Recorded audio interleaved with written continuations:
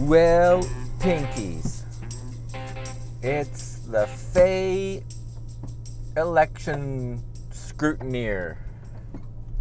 How's it going? I survived working for one day, and I'm not sure if I'm convinced that it's something I want to do again. No, I'm just kidding.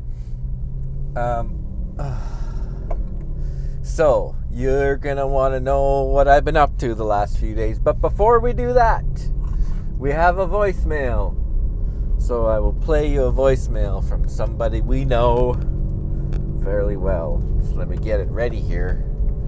So I'm supposed to be driving, not typing on the computer. Here we go. Hello, Faye Driver. It's Scotty, your Aussie Battler. And I can't believe you sold that amazing electric car. Oh, yeah. What is going on there? Me neither. I will point out, of course, that I mildly criticised how hopeless it was that it only went 100 miles on a charge, and you said but you loved it and it was amazing and you were keeping it forever. But anyway, yeah. I'm just ringing to say good luck with your election rigging job, and I hope that you stuff the ballot boxes with some extra votes for Justin Trudeau, because he is so cute. Oh, yes. Woodhaven. Oh. Okay, well, thank you, Scotty. Yes, well, my ballot stuffing worked because Monsieur Trudeau is back in power, somewhat. Minority power. The entire election was an entire waste of time because essentially the votes didn't change by any more than one vote, or one seat for each person. So Trudeau wanted to maintain power. He barely maintained power. He was hoping to have a full transfer and full power, but he never got it. So I think it was $600 million was spent on the election. About 500 of it's going to come to me, and it was all a waste of time. So people are upset about that. But anyway, we won't talk about it. But I will tell you about this election, the work that I did. It was, I kind of enjoyed it. It was a pretty good time. I had we were a group of 6 at my polling station. My polling station was out in the country. We only had 2 polls, for those who know about polling, elections, at my polling station. That amounted to about somewhere around 500, maybe 400 voters between the two polling stations. So a polling station is, it's a defined geographic area. People live within a specific area, and the government creates a list of everybody who is eligible to vote in that area, and you come and the way we do it is we verify that you live at an address, and that your name, every adult over the age of 18 is eligible to vote, and based on your residential address on the day, you get to vote in the area that you live in. So the government has lists of everybody's name and address, and you come with your some sort of identification so that you can prove you are the person on the identification who matches the name and the address on the list. So if your name is on our list, then you're a verified voter, you get to vote. I'm actually rather impressed with the simplicity and the elegance of how we allow people to vote and only get one vote, but yet still maintain the anonymity or the sanctity and the secrecy of the vote. So it's a bit of a new experience for me. being on the other side, the other end of the voting process, where you have to tally people and you have to verify people's identity, and it's not an arduous, well, it's a little bit of an arduous process, but it is interesting how the ballots are handled, and how we give out ballots and make sure the same ballot comes back, and then we delete any identifying remarks or any markers on the ballot, because every ballot has a serial number. You give a ballot out to a voter, it has the serial number on it. The serial number matches the serial number in the book that it came out of, so you have to tally all of your ballots that you give out. You're given, for us, each poll had 500 ballots, and so at the end of the day, we had to have, like 200 unused ballots and 300 voted on ballots, and it was interesting to see that whole process. So that was kind of fun. But it can be very finicky, because throughout the day you have to check your work and make sure that your ballots add up, and that every time somebody comes in, you tick them off the list. You say, okay, so Mrs. Jones, you voted, okay, scratch your name out, you're no longer eligible to vote, and you got to put a tick mark beside them, and then all of your scratched out people at the end of the day, or through when you're doing a reconciliation in the middle of the day, everything has to add up, so that you can verify that if you've given out 100 votes and you should have 400 ballots left, right?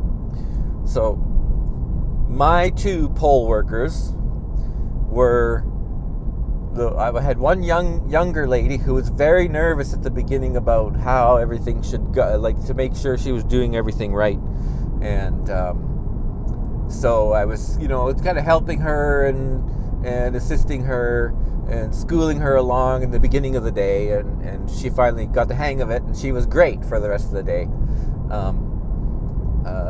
And then I had an old crone who, nothing against Cronehaven, I had an older lovely lady who was very persnickety and, I've done this before, you don't need to help me. And then she spent the entire day trying to figure out where her ballots were, because her ballots were always off off by 1 unit throughout the entire day. So she was persnickety, like she would not take her breaks. I was the supervisor, so I had to make sure that people got their breaks. You had 2 15-minute breaks, and a 30-minute break was the allotment for this 12-hour day, right? So, okay, Martha, it's time for your break. Oh, I don't really need a break. I don't have to take... the last poll I worked at, our supervisor didn't even give us our breaks. And I'm like, oh, well, that's not right. And we're not going to do that here. You're going to have a break. So, do your reconciliation every time. So the deal was, for my poll workers, the poll box people, when they had a break, I would step in as the supervisor and take over their job. But you do this very stringent reconciliation process to make sure that all your numbers match up before you can send her away. And then so I take over. Now I'm responsible for these all-powerful ballots. And so then I would do the job, and when she was finished her break, then we got to do the reconciliation process. Where's that one ballot? I don't know. I'll look for it. So the bookkeeping was a little arduous, and it's a long day. Like it's we started at 6 a.m. The polls opened at 7, and you go till 7 p.m. serving the voters, and then you got to do the count, close out and the count, and all kinds of paperwork, and it's very Elections Canada is the organization, the non-partisan government organization that runs these elections. So hats off to them, because the process they have in place is pretty good, and there's all kinds of checks and balances, and they make it easier for dum-dums like me. I've never done this before, and neither have many of the people who are working, the other 5 people who are working here. We've never done this before, but they did give us some good resources to make sure we followed certain steps and completed certain tasks and stuff. So, overall, it was an enjoyable day. It was a long day. It was hard. I tried to make it fun for people, for the workers that were there. We had 4 incidents of people not wanting to wear their mask, refusing to wear their mask. So, would you? People come up with no mask, and would you wear a mask, please, mister? No. Well, would you agree to wear a face shield? If you wear a face shield, would you wear a face shield? No. And so technically we can't refuse them their right to vote, unfortunately. But so we have to shut the doors, get anybody who's in the voting station completed through their voting process and out the door. And everyone piles up, the lineup piles up outside the building while these 2 idiots go in to do their vote without their mask. And then we have to sanitize everything, wiping down every bloody counter within the entire building. And there's 6 or 8 desks here all set up. 6 of us working, and the 2 secret voting booths, because we don't want to see your vote. That would be illegal. And then we can get everything cleaned up again, and then we can open up and let the rest of the people in to continue their job. So, fortunately that only happened 4 times, except for one group who came, and it was 13 people. They were all from a family. They were like Mennonites or Hutterites or something like that. They were all they were all the same family. I without betraying too much, they had the same last name. They lived at the same household. They were all 13 people, and I believe it was a group of religious people, I believe, and who probably felt that God was going to protect them, so they didn't need to wear a mask. So that was an experience, because we had 30 people. We had to let them vote. I mean, and that's fine. And the thing that they did was they came to our polling station. One of them came ahead of time and said, I'm from a family and we would like to vote without wearing our masks. They were so pleasant and lovely. So one of them came and said, we would like to do this without wearing masks. And so we said, well, if we have to do that, we have to shut the place down and all this process. And so the lady said, well, what if we all came at the same time? Would that be better? So we said, yes, that would be very helpful. So they came later in the day. These 13 people came, and we piped them through the system, and they were really pleasant and lovely about it. And we got them through, and we closed the station down. We sanitized everything, and then we let the rest of the people in. There were 30 people lined up. By the time those guys were done, there was a lineup of probably 30 people waiting outside, wanting to get do their vote, right? So it was quite an experience. So I enjoyed it. I think I enjoyed it quite a bit. I'm glad it was only one day. In Canada here we have advanced polling days where you have 4 days where you can vote prior to the actual election day, which for us was September 20th.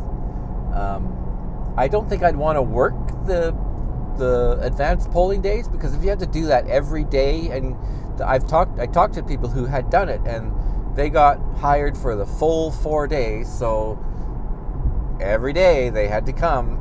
The hours were a little different, but they had to come, do the thing. They didn't have to do any counting. That was another additional 2 hours to do the count. So maybe it might not be too bad, but yeah, it was a tough day, but it was okay. I enjoyed it, so I had a good time. So thanks for asking, Scotty. I wouldn't do it again, I guess, hopefully for another 4 years. And as for the electric car, yeah, Scotty, you're absolutely right. It did only have, it was more like 110 mile range in the summer, not in the winter. But it was time for that car to go. We got to move on, Scotty. Time to move on, move up. Don't you worry. I'll get an even nicer car to replace the Speedy Gonzales. Okay, so I don't know. I think that's probably all I have for now. So thank you for listening. I am the Fade Driver. Was there anything else? I can't think of anything else. So if you have a car question, you can email me at podcast@pinkwheelnuts.com. This show is part of the Pride 48 network. Check out pride48.com, where you can find more LGBTQ and LGBTQ friendly podcasts. Thanks for listening.